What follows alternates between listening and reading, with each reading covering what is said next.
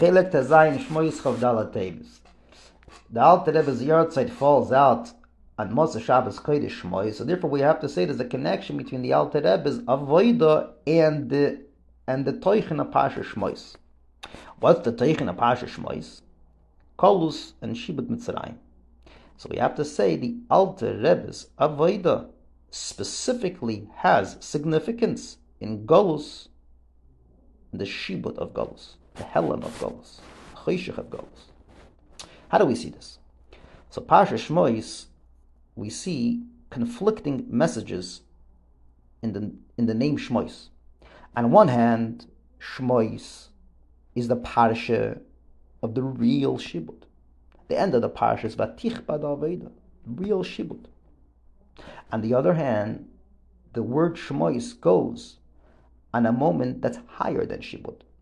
We actually say in Chazal that Kol Zman, that these names were Kayim, there was no Shibud, and Shmoyis was in Chibud. So there seems to be a conflicting idea over here. On one hand, Shmoyis is all about the Koishi. On the other hand, it's also showing on the moment that's higher than the Koishi, higher than the Golus. And that's exactly what we want to show here. There's going to be a hasbara here that Golus is not really about not. It's not really about stopping, about Koishi.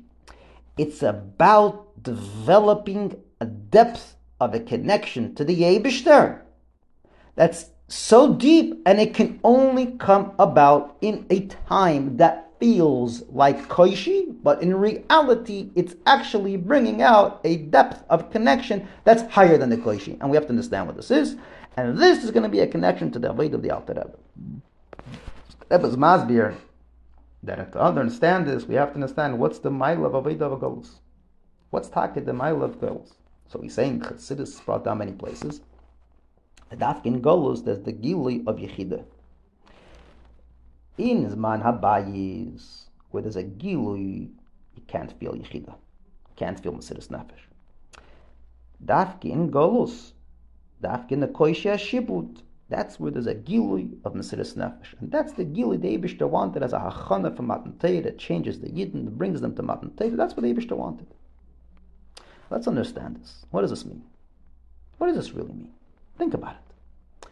The Gilui of Zman Habayis is a real Gilui. Yidden that walked into the Beis HaMikdash felt a different presence. They were different people. It's like walking into a chasna hall and you see the music. You feel differently. And then you say, here, there was a guy that sang. It wasn't Shemiya, it was an Iyah. There was an experience there that every Yid felt. So what did they not feel? What does it mean that they felt, but they couldn't feel? They couldn't feel something called Yechidah. If they feel, they feel. And if they don't feel, they don't feel. What could you not feel when you feel? How does this work? So in Chassidus, it's brought down the mashal of Ekev versus the Rosh. What do we say? So brought down over here in the Ha'ada 31. Brings down from Tavshin Tes. So what do we say? We say that the head feels. It has a unique feeling. The heart has a unique feeling. The Ekev is dull. It doesn't have a feeling. It's numb. So what does the Ekev feel? Oh, the Ekev is Yechidah. The head feels Seichel. The heart feels Regesh. You know what Ekev is? Ekev also majors in something. Don't think it doesn't major. Very interesting. The head majors in thinking. The heart majors in feeling. So what does the Ekev major in? The Ekev majors in I. The head majors not in I, but in something. The good feeling of thought. But that's not me. That's not the intensity and energy of me. The heart, it's a good feeling of a feeling. But it doesn't necessarily reflect me. As a matter of fact, often I can want something and my feeling doesn't let me. My head doesn't let me. So I have to overcome my feeling and push through it to get what I want. I want to go on a jog. And I'm like, no, I'm lazy, I don't want them, I'm comfortable. So I have to overcome my feeling, a push through it, lashon gzeira, when I have a ratzon, and get to what I want. So the heart feels a feeling, but it doesn't necessarily feel me, my energy. Which in Chassidus means there's two kinds of energies a person has. There's koiches pratim, which means to say the energy you feel while you do whatever you feel. Obviously it's all you. But at that moment, you're more feeling you. It's almost like the units in the army that are conflicting with each other. They compete with each other. I did it, but you're all serving the same army. But at that moment, the unit is feeling its own identity, not necessarily the point that it's serving the general army. So the heart, by nature, feels itself. That's what it is. It has a unique feeling, has a unique tafkid. And that's what it feels. It likes feeling itself. Obviously, it's part of the person, but it feels itself. There's one place in the body, Ekev, which shows on getting things done. And the Eibishter made it in a way that it shouldn't feel anything but you. When you want to get things done, it immediately listens. So it majors. That's the mile of Ekev. Don't look at it as a chesara, and don't look at it, it's playing other places. Don't look at it as a place that doesn't have a mila. That is its unique mila. It's all about whatever you want, I'll get done. That's what it's about. And that can only be felt when you're not preoccupied with your own, your own eye, your own bubble that you're in. Which means to say like this. There's two kinds of ways how a person has his energy, if you wish. There is the time when I'm thinking about a beautiful thought, and I'm feeling a rich feeling. I'm feeling the richness. There's a world called thought. There's a world called feelings. That's what I'm feeling. It's amazing. And then there's a time where I'm wrapped up in my ability to do something, my ability to push out, my ability to accomplish, my existence, my insistence. That intensity of me is me. And that is expressed in Ekev.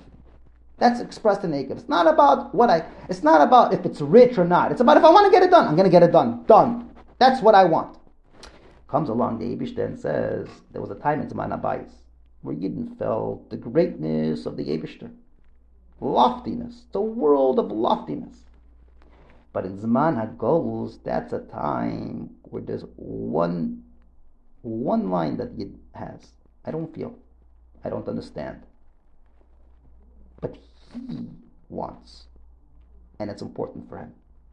And there's nothing that will stand in his way. I don't care.